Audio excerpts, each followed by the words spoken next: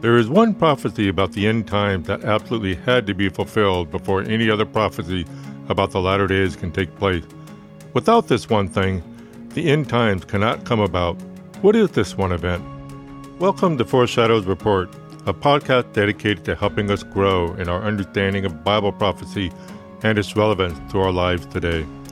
This is Steve Miller, and in each episode, we look at what the Bible says about the end time, and we explore how today's events are setting the stage for Christ's return. Our goal is to come away not only with more knowledge about Bible prophecy, but more importantly, to give honor to and recognize the God who is behind all of Bible prophecy.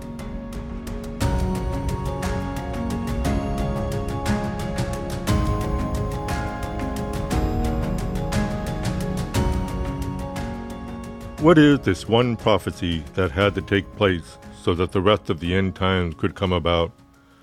Many prophecy teachers call this the super sign of the end time. That's because it is the one prophecy that absolutely had to be fulfilled in order for all the other end time prophecies to be able to happen.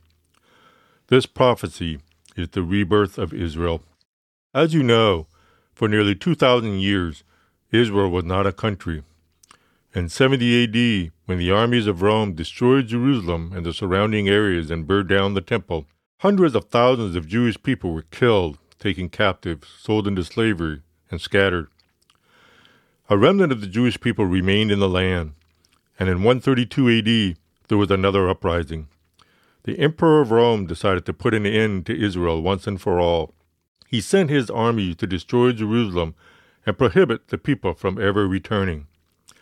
Once again, the Jewish people were taken captive, sold as slaves, and scattered, and the dispersion of the Jewish people all over the earth began.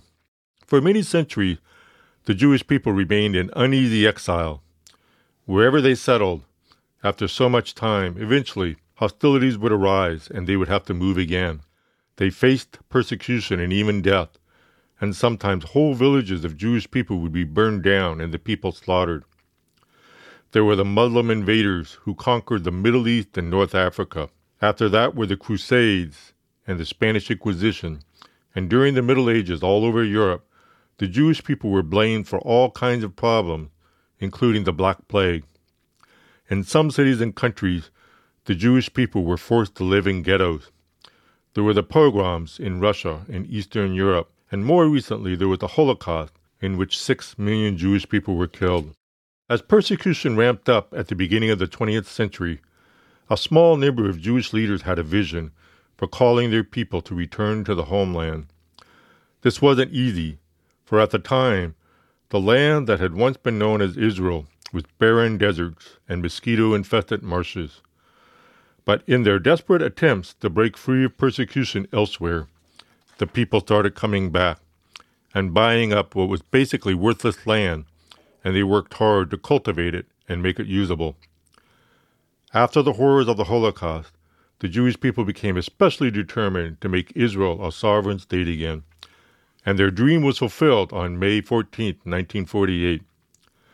That's when Israel became a nation again, and Israel's first prime minister read, over the radio, Israel's Declaration of Independence.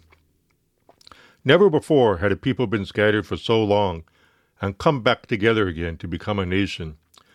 Even the Hebrew language had died out, and not until the early 1900s had it become a spoken language again. All of this is truly one of God's greatest modern-day miracles. For the birth of Israel to take place on May 14, 1948, was a fulfillment of a key prophecy in Isaiah 66:8, which says, "Who has heard such a thing? Who has seen such things? Shall a land be born in one day? Shall a nation be brought forth in one moment?" With the rebirth of Israel, the impossible had happened. Israel had become a nation again. But this shouldn't surprise us, because God is the God of the impossible. And more importantly, He had promised many times over that this would happen. For example, about 2,600 years ago, near 600 BC, God spoke through the prophet Jeremiah and said, "Behold, days are coming, when I will restore the fortunes of my people, Israel and Judah, and I will bring them back into the land that I gave to their father, and they shall take possession of it. In Ezekiel 36, we read this prophecy. You, O mountains of Israel, shall shoot forth your branches, and yield forth your fruit to my people Israel, for they will soon come home. For behold, I am for you, and I will turn to you, and you shall be tilled and sown, and I will multiply people on you, and the whole house of Israel, all of it. The cities shall be inhabited, and the waste places rebuilt. These prophecies, which were declared 2,600 years ago, promised that God would bring his people back into the land, and were told that the land would be tilled and bear fruit, and that the waste places would be rebuilt, which is exactly what we see happening today. In Ezekiel 37, we read the prophecy about the valley of dry bones. Here, Ezekiel stood before a valley that was filled with bones, and verse 11 tells us that these bones were the whole house of Israel, and these bones were saying, "Our hope is lost." This was a picture of Israel when it was scattered among the nations. But then the prophet Ezekiel sees a miracle take place. The bones come to life, and they grow tendons and flesh, and the nation comes back to life. And here's what's remarkable. In 2010, the former Prime Minister of Israel, Benjamin Netanyahu, said this in his speech commemorating the 65th anniversary of the liberation of the Jewish prisoner from Auschwitz, one of the concentration camps in World War II. Netanyahu said this, "After the Holocaust, the Jewish people rose from ashes and destruction. Armed with the Jewish spirit, the justice of man, and the vision of the prophets, we sprouted new branches and grew deep roots. Dry bones became covered with flesh, as Ezekiel prophesied. Then he said unto me, These bones are the whole house of Israel. I am going to open your graves and lift you out of your graves, O my people, and bring you to the land of Israel." In another speech given at the United Nations in 2015, Netanyahu spoke about the amazing preservation of the Jewish people through the ages, in spite of all that they had endured. Listen again to Netanyahu's words. "In every generation, there were those who rose up to destroy our people. In antiquity, we faced destruction from the ancient empires of Babylon and Rome. In the Middle Ages, we faced inquisition and expulsion. And in modern times, we faced pogroms and the Holocaust, yet the Jewish people persevered." Then, speaking about the nation of Iran, Netanyahu said, "And now another regime has arisen, swearing to destroy Israel. The regime would be wise to consider this. I stand here today representing Israel, a country 67 years young, but the nation-state of a people nearly 4,000 years old. Yet the empires of Babylon and Rome are not represented in this hall of nations. Neither is the 1,000-year Reich.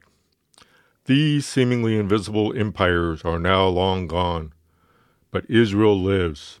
The people of Israel live." As we look to the nation of Israel today, it stands as an incredible testimony that God is still actively fulfilling Bible prophecy.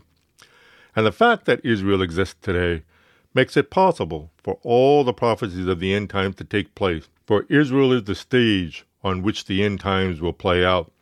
For example, in Daniel 9:27, we read that the 7-year tribulation will begin when the Antichrist signs a 7-year peace treaty with Israel.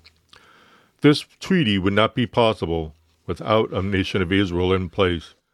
Ezekiel 38 tells us that after the people of Israel are regathered, that in the latter days a coalition of nations will come down from the north to destroy Israel.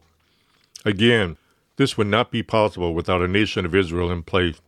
In Matthew chapter 24, as Jesus describes what will happen during the end times, he warns the Jewish people about the abomination of desolation, which is the time when the Antichrist will enter the temple, desecrate it, and declare himself to be God. In order for this to happen, the temple has to be rebuilt, and for there to be a Jewish temple, there needs to be a Jewish people in the nation of Israel.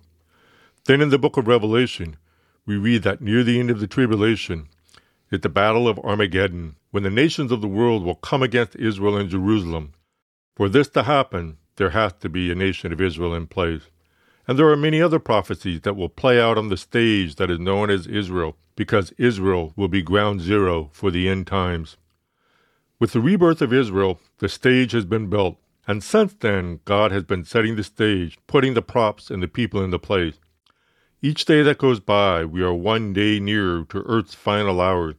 We are one day nearer to when the church will be raptured from the earth, and when the tribulation will begin, and Christ will return to destroy all his enemies and set up his kingdom on earth and reign from Jerusalem. These are the reasons that the rebirth of Israel is called a super sign of all the signs of the end time. This is God's way of alerting everyone. There is not much time left. The stage is in place, and the curtain hasn't lifted yet, but God is at work behind the scenes. The same God who miraculously made Israel a nation again will miraculously fulfill all the other prophecies of the end times. As God says in Isaiah 46:11, I have spoken, and I will bring it to pass. I have purposed, and I will do it. Thank you for joining me for this episode of Foreshadows Report. My prayer is that you've been encouraged, and that from now on, every time you think about what God is doing in Israel, you are reminded that his prophetic promises about the future are on track and will be fulfilled. And that includes his promise of eternal life with him in heaven to those who have received Christ as their Savior.